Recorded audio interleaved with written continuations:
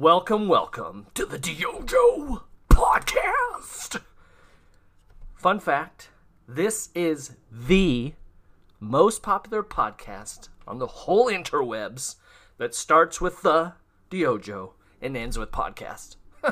You're here. And what do we do here? It's a good question. Really, it's a discussion with our friends from the property restoration, construction, and insurance communities who are in the trenches daily making things happen. We reach out to them, they connect with us, and through these discussions we hope to connect and learn from each other, to collaborate and source some creative solutions, especially in these crazy times, and then help each other shorten that dang learning curve which leads to conquering our obstacles. The Diojo is the do your stinking job dojo, where our goal is to help you develop intentionally. Hello to all you beautiful people out there in quarantine land. Woohoo! I do sincerely hope that you and your friends and your family and your peers are staying safe. If you're like me, I'm very thankful to be a part of an essential, quote unquote, essential services so that my team is still working and I'm still able to work. And, hopefully, like all of us are doing, is taking more time to think through our safety processes.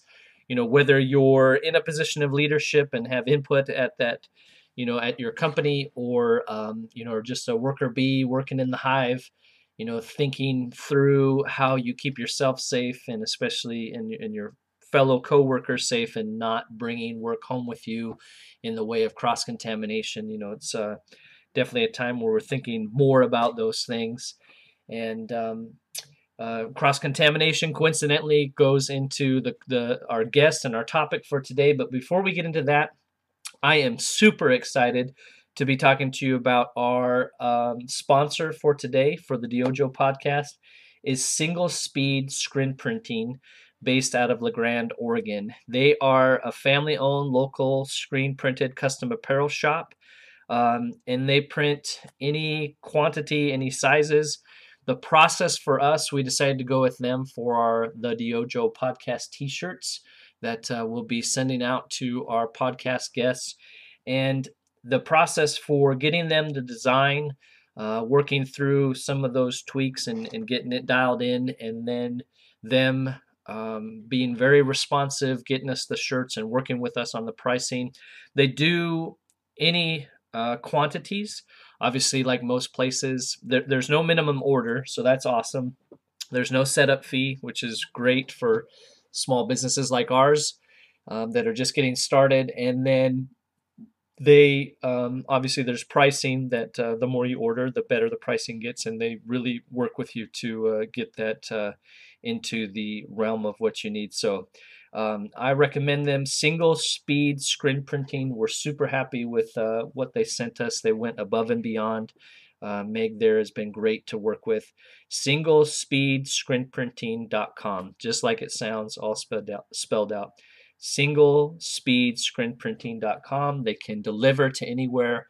The process is seamless, and they're been very friendly and very helpful, very responsive. So shout out to them. I wish I could show you on the podcast. You'll see that coming up. You can check us out on Instagram to see posts of the pictures and those kinds of things.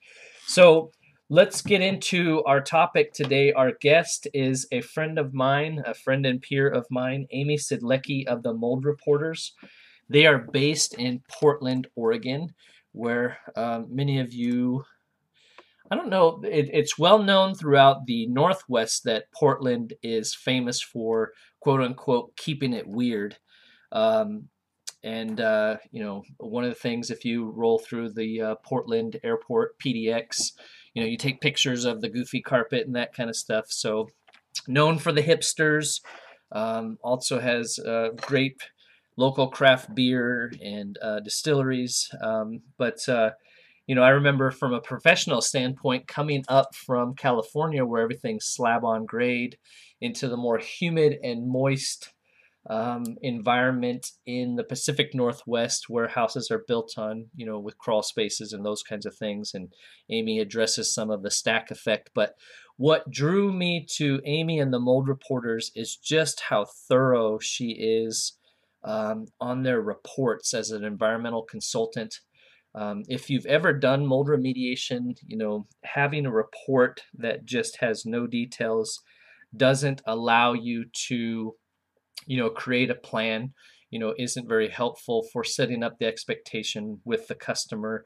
That can be a very frustrating process. And so I've always appreciated how thorough she is. She's always in a Tyvek suit, getting down and getting dirty, crawling through the crawl space, getting in the attic. She's very thorough and then very helpful for her clients to help them understand the information that she's giving them, and even goes above and beyond to try to identify what are the sources of the moisture that's been leading to the microbial growth in your structure, so that we aren't paying to get the mold remediated and then just having the same reoccurrence because it hasn't been addressed. And it's interesting to me that there's still a lot of contractors not working with environmental consultants, almost even more so now. I know it's a cost issue. I 100% get that, but even more so now that insurance companies aren't paying for mold remediation, it's liability. The liability issue is huge, and so having that baseline testing so that you know what you're dealing with going in. Um, you know, in my personal opinion, it's not as important, what type of mold it is, but knowing some of those quantities so that you have baseline information to test against. In a lot of ways, mold is mold. It tells you that there's moisture, right? And so you're trying to determine, is that moisture coming from an active leak, which is the easiest of the molds sources to solve, because there was a leak here, it affected here, here, and here, which is where the mold is. We fix the leak, we get rid of the mold, shouldn't have a recurring problem. But when you have that continuous ambient moisture or those other kinds of issues that lead to mold growth in a structure, that's where it gets a lot more interesting. So it's interesting to me, contractors, homeowners, obviously for cost issues, sometimes not working with consultants. It reminds me, there's a local contractor in my area, Common Concerns Home Inspections. My wife works as a realtor, and not everyone is a fan of how detailed and thorough his reports are. And that's, it seems like an oxymoron, but whether intentionally or unintentionally, there are people, and Amy does mention that with regards to mold remediation, that aren't always working in the best long-term interest of their clients, right? So if you want to get a house, get in, get it sold, your realtor is supposed to be a partner with you, but representing you. And so Andrew there at Common Concerns is very thorough and identifies the things. And some people can't differentiate between, this is an advisement. I'm making you aware that these issues exist, which as a home buyer, I would want to know, what am I getting into? What am I investing in? And then, negotiating that between the buyer and the seller. And so that thoroughness, creating that value as a contractor or a consultant, having the best interest of the client at hand, and sometimes when clients don't want to go those routes, making sure that you're documenting that and, covering your butt in that sense, but being careful about who you partner with, and then the best time to fire a client is before you get hired for the job, because, once you've signed and gotten started, that's not the best time to try to pull back. So, if you're getting the heebie-jeebies before the project starts, that might be an indicator to not, go through with the contract, right? Let them go ahead and hire somebody else. So I don't want to get too much more into that. We'll close. We'll have some closing comments after our talk with Amy, but she has a lot of good things to say for contractors that want to elevate their game as it relates to mold remediation and other issues that we face. So let's get after it. Okay. All right. Ready? Here we go. Am I ready? I think so. All right. Well, we're here with Amy Siedlecki with the Mold Reporters. and you're based out of Portland, right? Based out of Portland. Portland, Oregon. But I think you said you serve roughly Eugene to Olympia. Pretty much, yeah. But And most the coast out also. So we've got a pretty wide area. yeah. Well, I guess we should say for whatever to. I'm drawing a blank on the word, but I'm trying to remember. So I think we met when I was working in Salem. Yeah. With a local contractor and starting up a restoration division down there. And so when did you start the Mold Reporters? 2002. 2002? Yeah, it's a while ago. I want to say, I think I had moved, it had to have been 2004 or something like that. So you had been doing it for a while, and yeah. Well, hey, back then I was like the experienced one in town. Yeah. So, I guess I am now too, but yeah. Well, and that's so I always love asking this question. I think I knew this answer, but it doesn't come to mind. But so young Amy's in high school and she's dreaming about becoming an industrial hygienist and testing homes and businesses for mold. Is that Correction. I dreamed about crawling through crawl spaces in PPE and rat dung. That's what I was dreaming when I was a little kid. No, I wanted to be a ballerina, of course, but that career went out. No, you don't think about that when you're a little kid. Yeah. My background's in engineering and then building sciences and building and renovations, not remediation, but building and renovation. So that's kind of how we got into it, falling into it, seeing a need. Once building practices changed in the 90s and houses became more airtight and the building materials maybe were less conducive to not growing mold. So lead paint was out, asbestos was out. Those things were all really good for controlling mold. So anyway, we saw a need, and one thing led to another, and I pursued the mold business, actually. Well, so 2002, had you been doing industrial hygiene prior to that, or what kind of? So actually, I came from Chicago to Portland at that time, and came to Portland. So in Chicago, we were doing, I was doing building sciences, engineering, and then some real estate and renovation background. When I moved to Portland, I was pretty much going to semi-retire, and we were just going to do rehabs, so redo buildings and renovations and flipping or saving for investment. So sort of semi-retirement. But that didn't work really well with me. I wound up getting involved in this business out of need, because at the time there really was nobody doing evaluations. And as I said, early 2000s, really the mold was peaking in terms of starting to appear abnormally. So you get to the point where there's a need and there's really nobody taking care of the problems. There were very few remediators. Virtually no consultants, which I am a consultant, I'm not a remediator. And so I just started studying it just for our own buildings and figuring out what to do, and then decided to go into business, and the rest is history 18 years later. So well, it's funny that you mentioned that, because I think, let's see, I grew up, like you mentioned, around construction, but I had never heard of property restoration, water and fire damage. And I remember growing up, like I had a friend that had mold that would grow on a wall, near a window, but his mom would just bleach it, and that seemed normal, right? And then I answered an ad for carpet cleaning for a service master in California. I think that's got to be around 2001, 2002. And that's what they said. We're starting this mold remediation division, and you'd be good for that. And I said, yeah, that'd be great. And so kind of, same, we were researching best practices and kind of learning on the go. And in California, that's where a lot of the lawsuits and things were happening. So, and back then it was covered. And really foremost, California's really led the trail. It was one of the leaders on best practices and certification and so on. Well, let's see.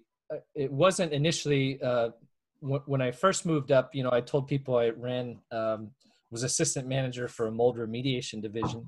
People, I that didn't know what it was. what is that? And so, because in the Northwest, it's a lot more humid. A lot more, and I know we did a lot of crawl spaces and attics and those kinds of things, and to some degree, people only get concerned about that when they're selling or buying, right? My Yeah, wife's a realtor now, and it still comes up, and becomes a negotiating piece. But when it was covered, it was, some of the saying was mold is gold, but right. I hate that saying, but yeah. well, and the reality is when insurance companies paying for it, everybody's concerned about it. It's getting taken care of, and then when insurance isn't paying for it, all of a sudden people aren't as concerned. So you know, but yeah, I remember when we met, you wrote the most detailed reports and very thorough, and then gave clients really good advice on how to, properly. It's such a tricky thing because if you don't take care of the, where it came from and the house afterwards, then the remediation can be a waste, because then it's going Exactly, to come back. exactly. So, and I think that was when, especially when we came up here, because in California, so much stuff is slab on grade, so you don't have as much of the crawl space, and Yeah, then that becomes a the component. stack effect, and Yep, yep. Hmm. yep. So that was a whole new learning curve.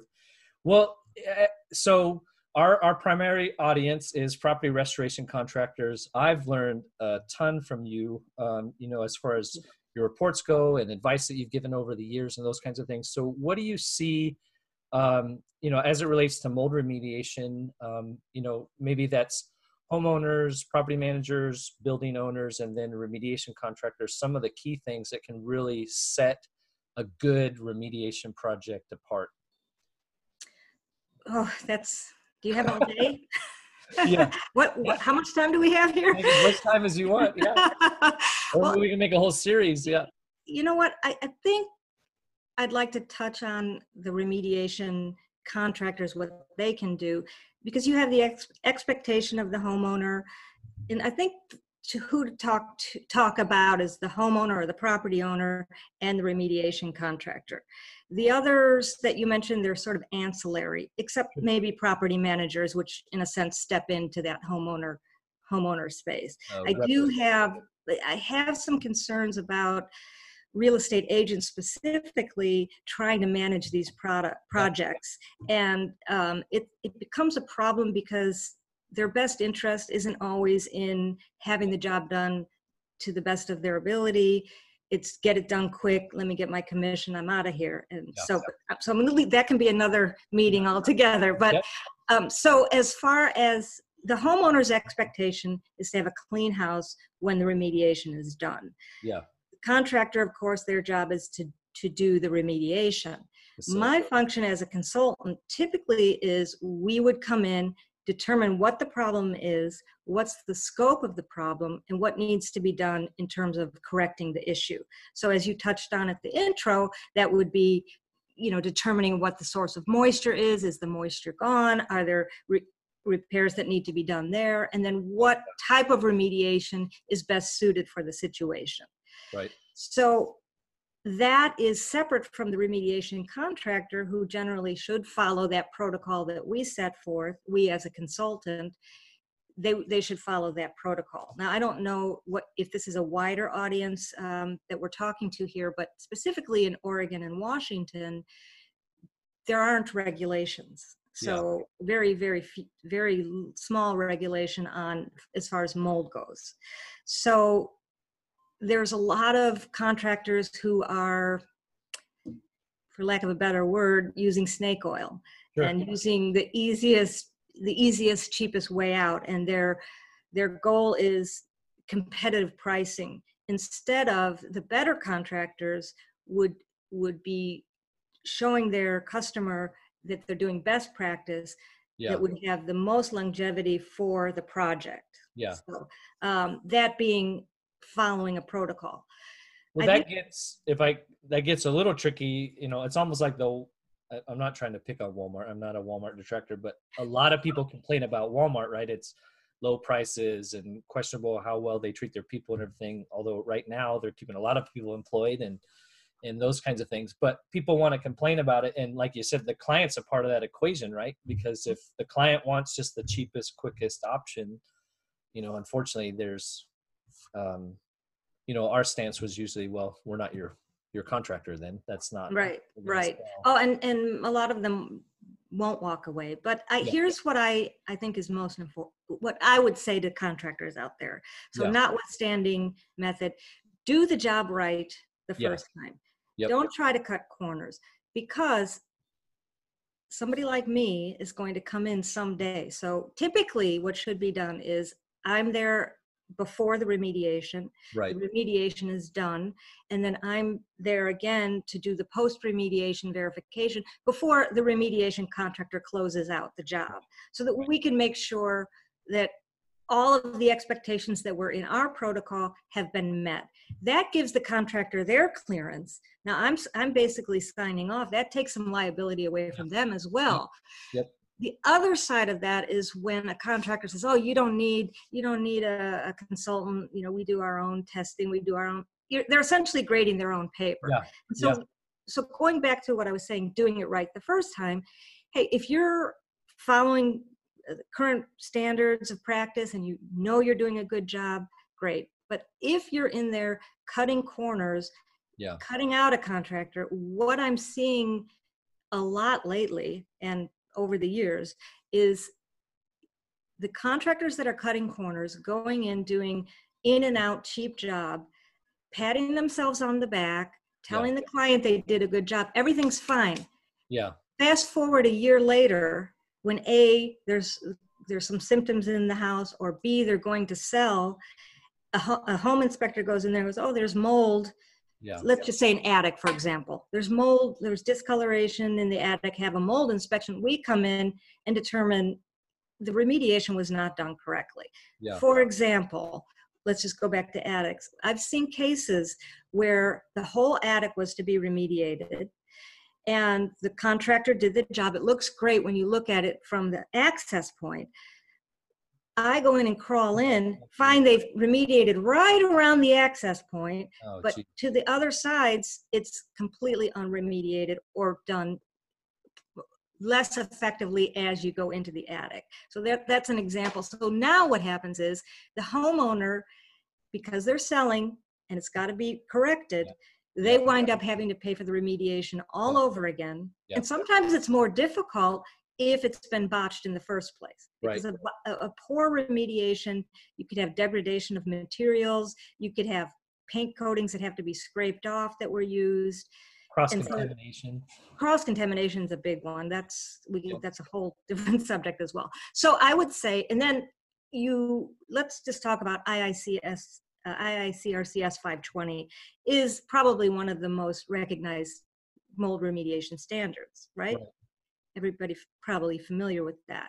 Yep.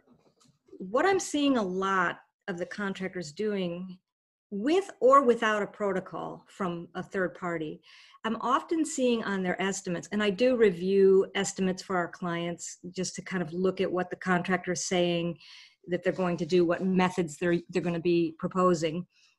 And oftentimes I'm seeing methodology that's not in the standard, but at the end of their estimate or somewhere in the body of their estimate, it says we follow IICRCS 520. Guys, if you're out there, remediation contractors, get this book. Read it. Honestly, so our protocols are written pretty much based on this standard. So when I see that they say we're going to come in and apply massive amounts of chemicals and then we're going to fog, that's not in there.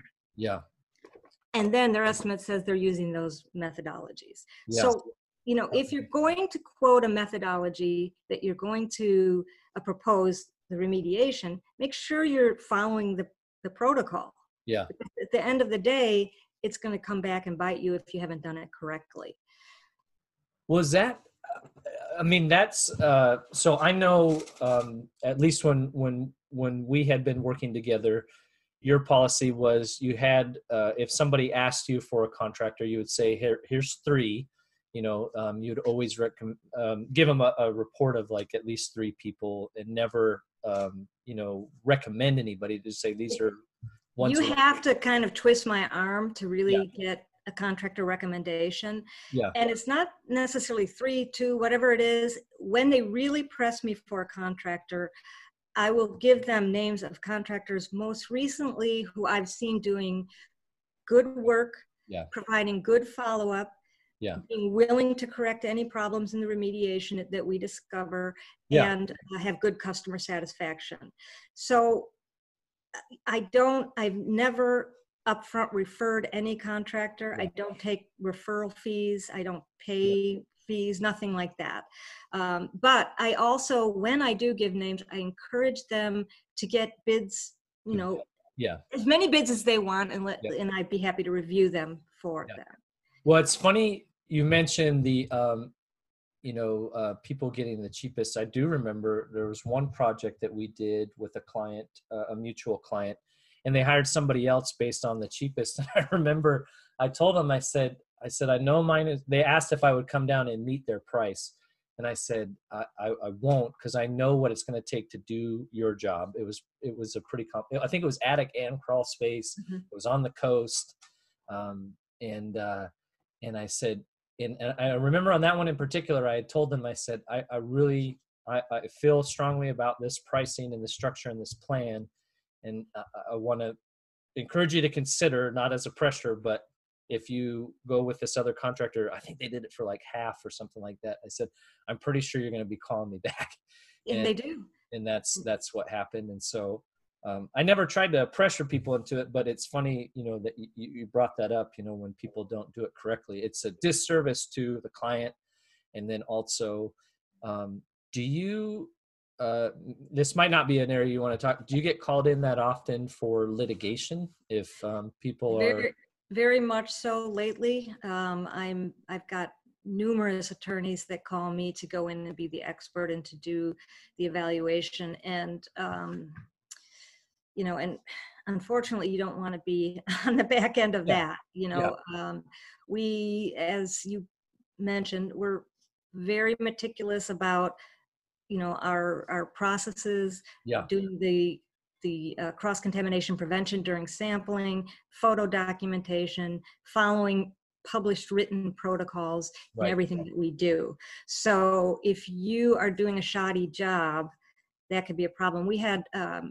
I've had cases where remediations were done where complete rescissions of houses have been uh, obtained by homeowners after buying when oh, somebody told them it was done correctly. I've seen real estate people lose their license temporarily oh, wow, because of making claims and changing, I don't want to just, there's a lot of reasons. Just do the job right. Keep your bookkeeping and your records keeping in shape, yeah, and you shouldn't have a problem. And it shouldn't be a problem if a consultant, whether me or anybody else, is saying, here's the protocol. Can you follow it? yeah, Yes, we can. It's going to cost X, Y, Z. yeah, To take that protocol and then go and have somebody spray or paint over a mold problem, yeah.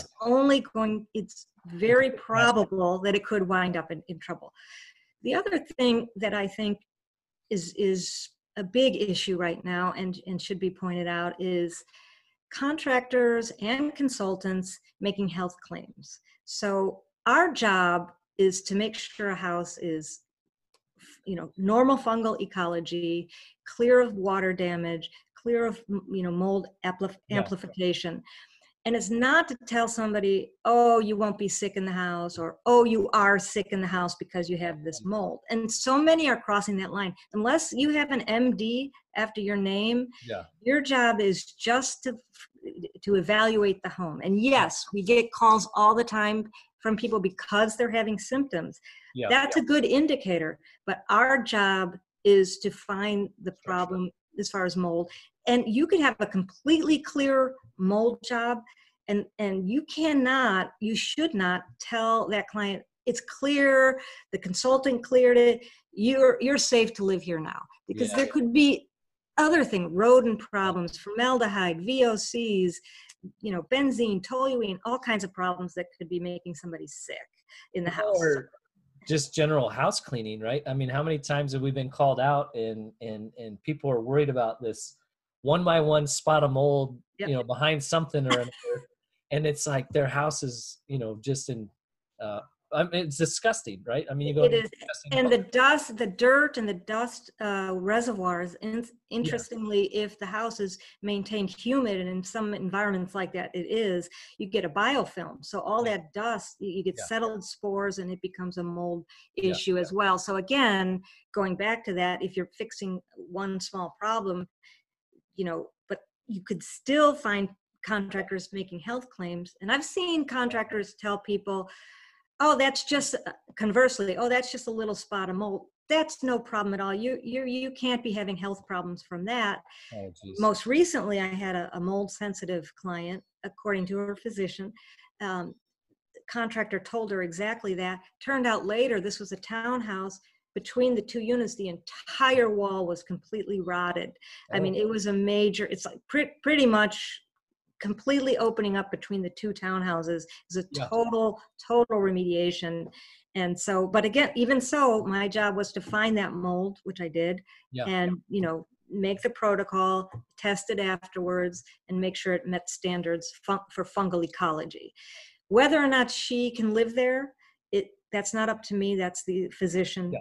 her, and how they feel in the house. Yeah, So your job is to talk about well, I'm sure your engineering background helps on that too. I mean, people understanding how structures are built, especially, those shared spaces where you could have double layer walls and sound barriers and those kinds of things that just trap, just a hotbed for, things to grow for a long period of well, time. absolutely. And the other, talk about building science, I've heard contractors tell, and I'm not sure consultants, but mostly contractors tell people that, no, you've got major mold in the attic. There's no way that mold can transfer down, or that can compromise your air quality, which Jeez. is false. Yeah, Because it certainly can, yeah, during negative pressure of the building, through penetrations that are and sometimes there's exhaust ducts that are just open right into the attic.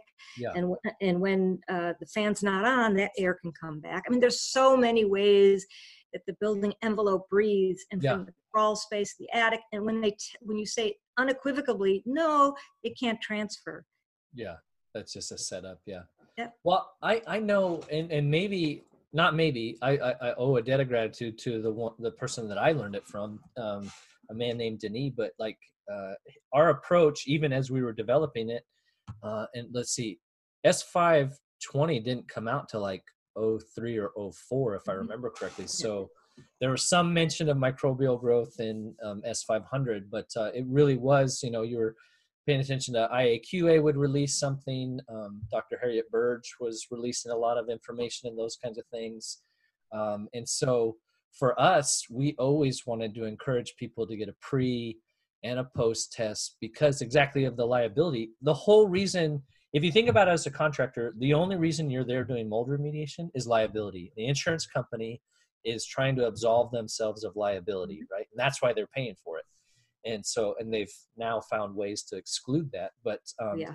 mold is a liability. That's why we're there remediating. So Mhm. it's just silly not to try to put barriers in place to protect yourself and the client. And that's the one thing I think that you do that's a great service to people. In addition, was with your scientific mind trying to determine, well, why is this here? Because that's always if you go into a house and there's a known leak and there's mold around the known leak, there's not a lot of science to that, right? Like, you have Exactly. a leak, fix the leak, get rid of the mold, you should be good. But when you walk into I'm trying to there how many you walk into and there's too many people in the space, there's other issues. That ambient moisture is a lot more difficult to try to determine a source and then put up a remediation plan that's going to be sustainable, to where it's not just going to be right back after you leave. So it's interesting that we're in 2020 and we're still talking about the same things. You could say back then it was ignorance because it was evolving. Now the information is there, and like you said, the S520, to where there's not really an excuse to underperform, and I don't want to gloss over that. Like you do more than mold.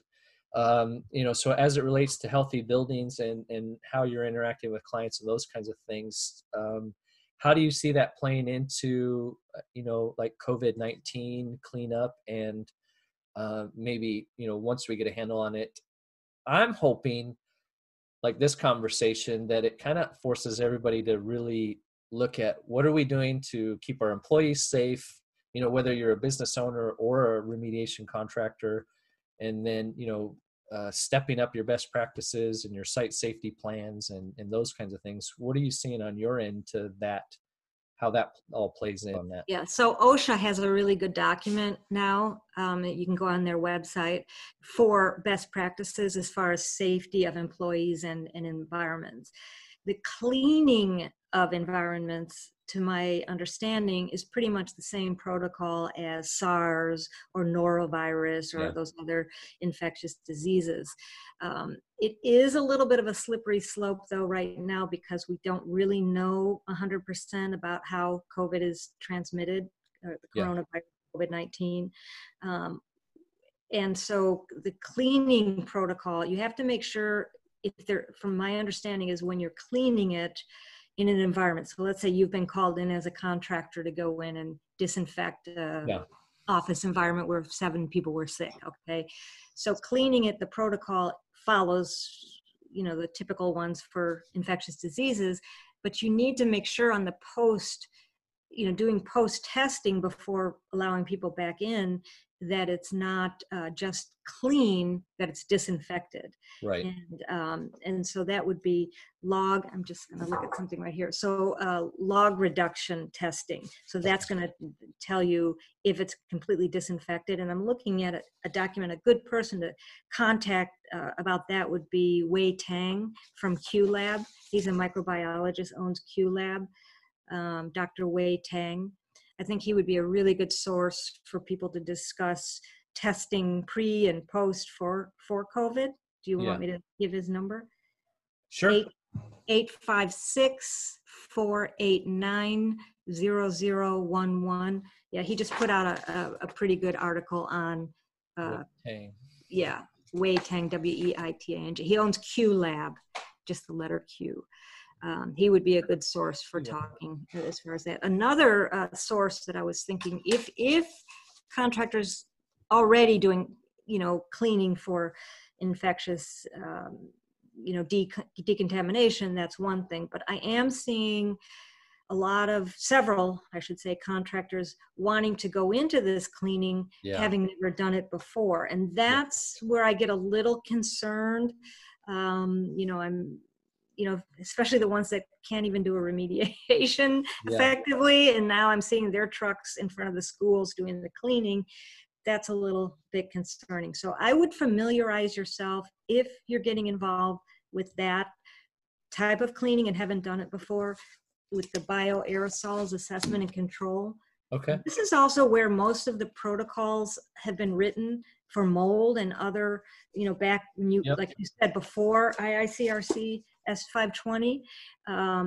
This is from the American Conference of Governmental Industrial Hygienists. So they're the ones that really came out with the Bible of bioaerosols. And so as going back to COVID, chapter 9, respiratory infections, transmission, and environmental control. A very good chapter. But this book, anybody in environmental should have a copy of this book. It's probably even online now. You young whippersnappers that have read everything online, I'm sure you can get it.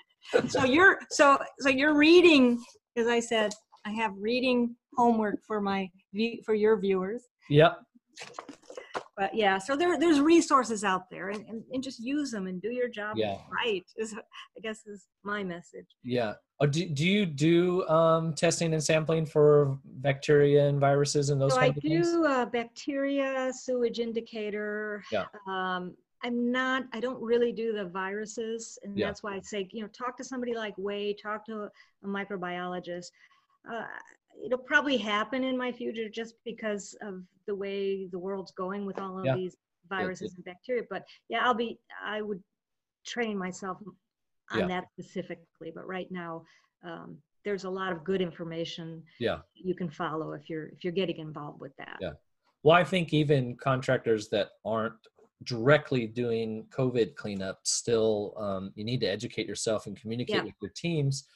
And it needs to be a part of the, we work with a lot of larger general contractors. So that's part of our site specific is what are the ongoing current pre-cleaning that you're doing as the GC, and then what do we need to do for our teams? And then same as a restoration contractor, if people are going to homes and businesses, it needs to be questions, needs to be part of your pre-task, evaluation, and then talking to your team about, thinking differently once you leave the house about, I was taught one contractor, I think it was an RAA call. They were talking about even, wiping down your seatbelt, wiping down your, steering wheel, and those common.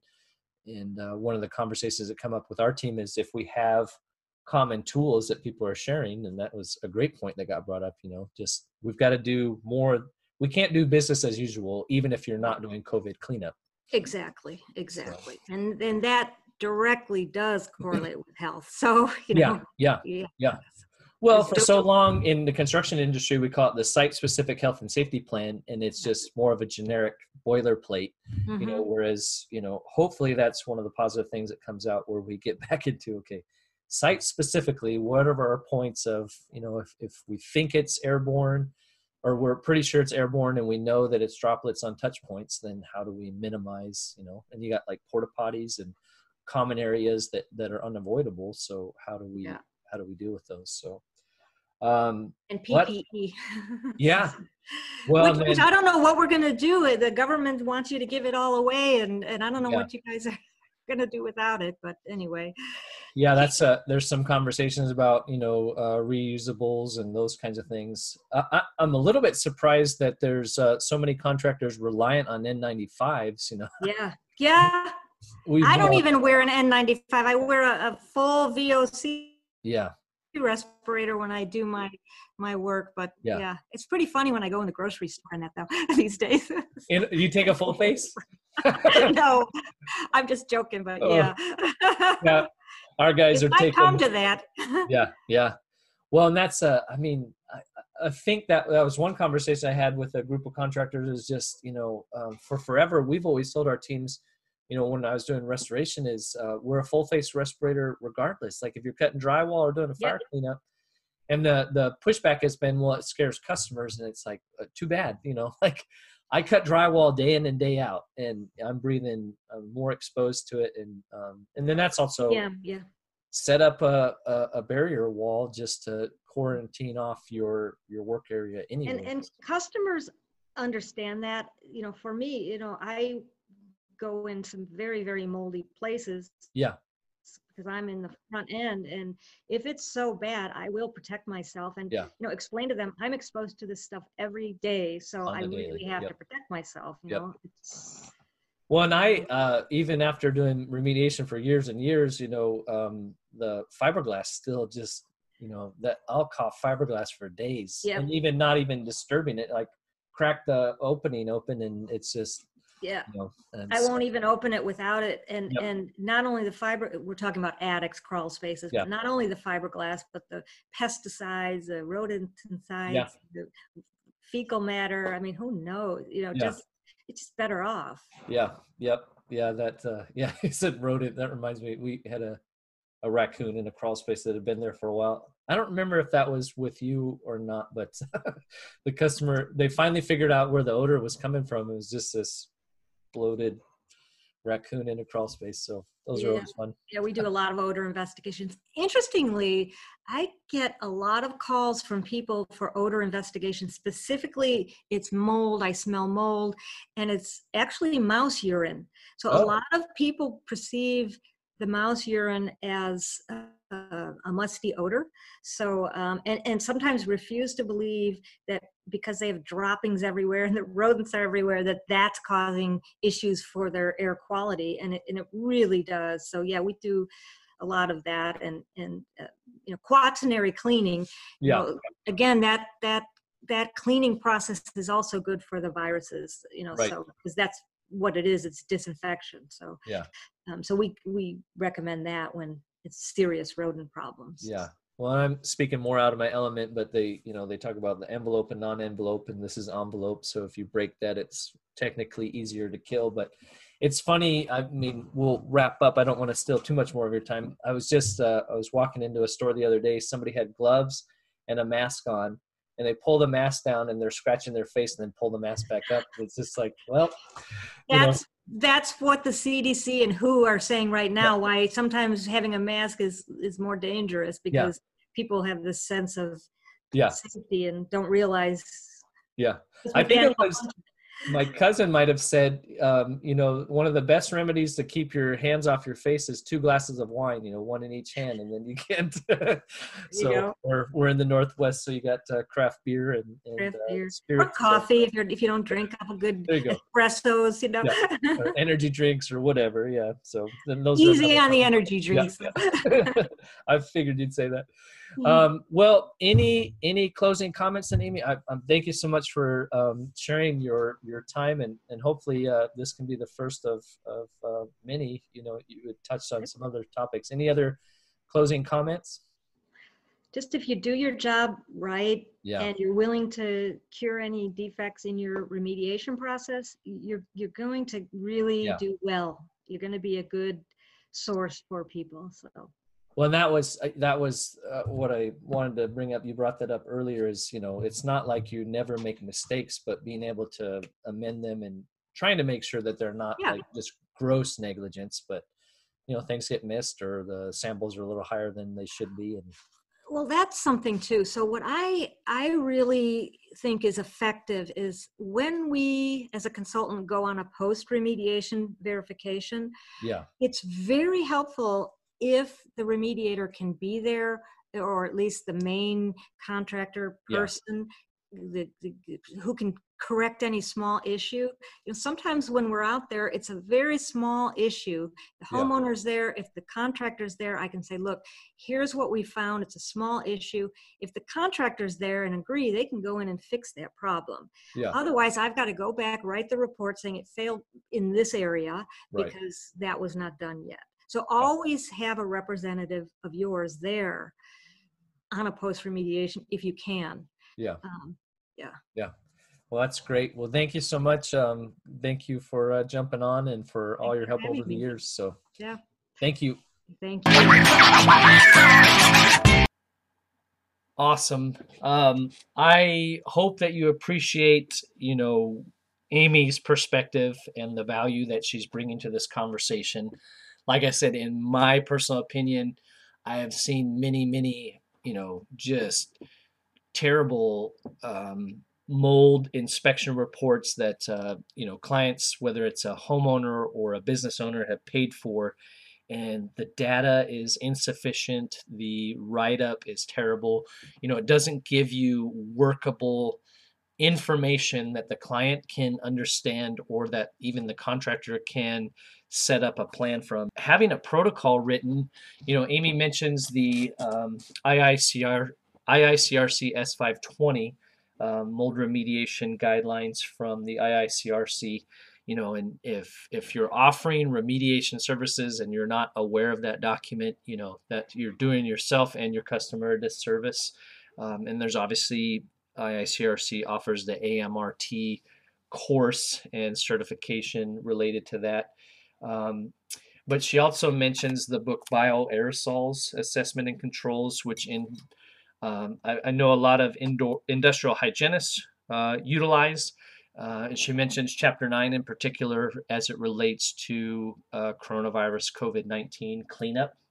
That might be another area that you can draw from, whether you're directly providing those services or just even making your team aware, as you navigate your normal services in light of COVID-19 best practices. So if you're not aware, whether you're a client or a contractor that hasn't done a lot of mold remediation, having those baseline data is essential and important. The protocol, whether The environmental consultant is involved in writing those, or you're writing your own. You should have a plan for each project, a site specific plan.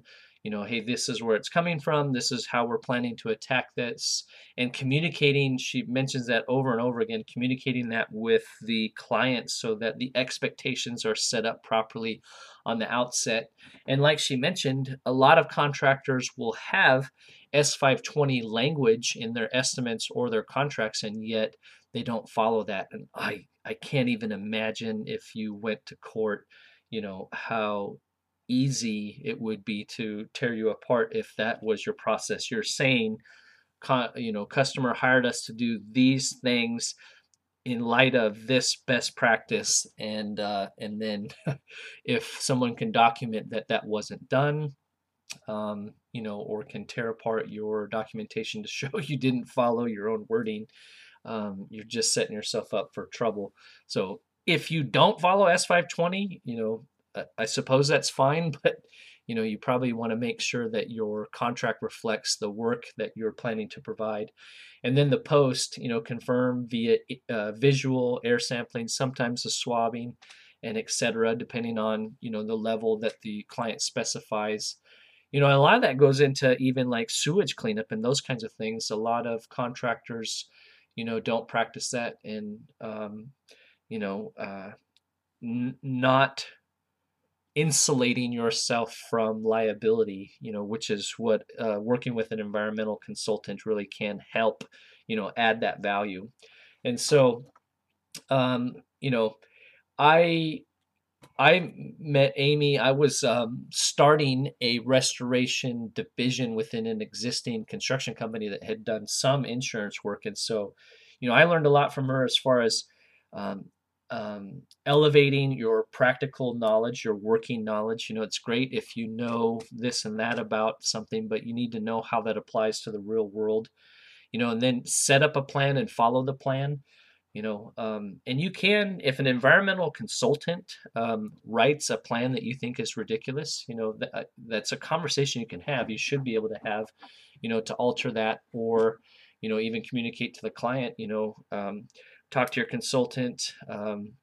They don't agree, but this is the way. If we're going to be liable for the project, this is the way we're going to go about it, and then achieve the end goal. And again, the best time to fire a client is before you start a project, not after.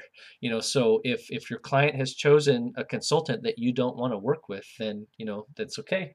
All right, we're going to pass on this one. We're going to go get the next one and work with people that we appreciate working with. And then, like she mentioned too, being able to fix the issues. A lot of times, one of her recommendations was have one of your representatives there when the post abatement testing is being conducted, because you never know, it may just be a matter of a little bit of HEPA vacuuming or another wipe down of the floor or something like that.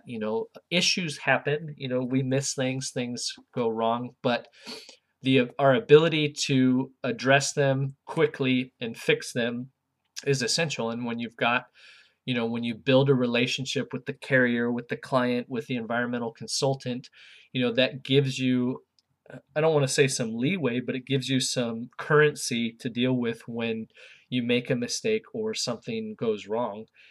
People can vouch for, hey, this doesn't normally happen, but they're going to get that taken care of. And so, those are principles that'll help you whether you're dealing with remediation or COVID cleanup or any number of the services that we offer. So I'm so grateful for you all listening.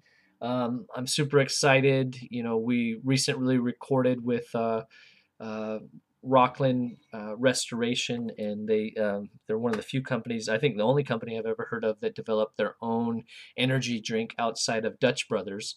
And so, just some unique conversations, some great collaboration with people in and around the industry. So, thank you for listening.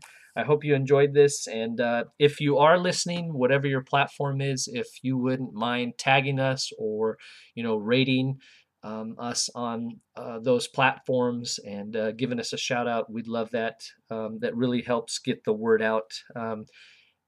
if you tried looking for it, sometimes it can be hard to find. So all of those factors come into play to help get the word out more.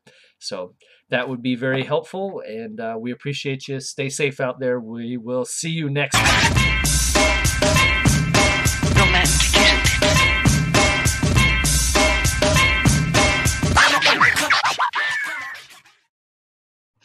And I think I've subscribed to your YouTube. If I haven't, I will. So I'll be able to see that. So, all right. Well, thanks. And this is a great service, and hopefully you'll get a lot of good interviews. Yeah, I appreciate it. Well, I'm already lined up a talent, so thank you. Excellent. All right, we'll talk. Here. Yeah, it's a Belfort Tyvek suit. So, well, if things keep going this way, I might have to strip that off of them. I took. Yeah. Right. I'm working for an abatement company, and we did a. What was it? It wasn't a job fair, but it was kind of STEM, science, technology. What's the E for? So. Yeah, that's good. Yep. So. All right. Well, I guess I'm ready. Okay. So.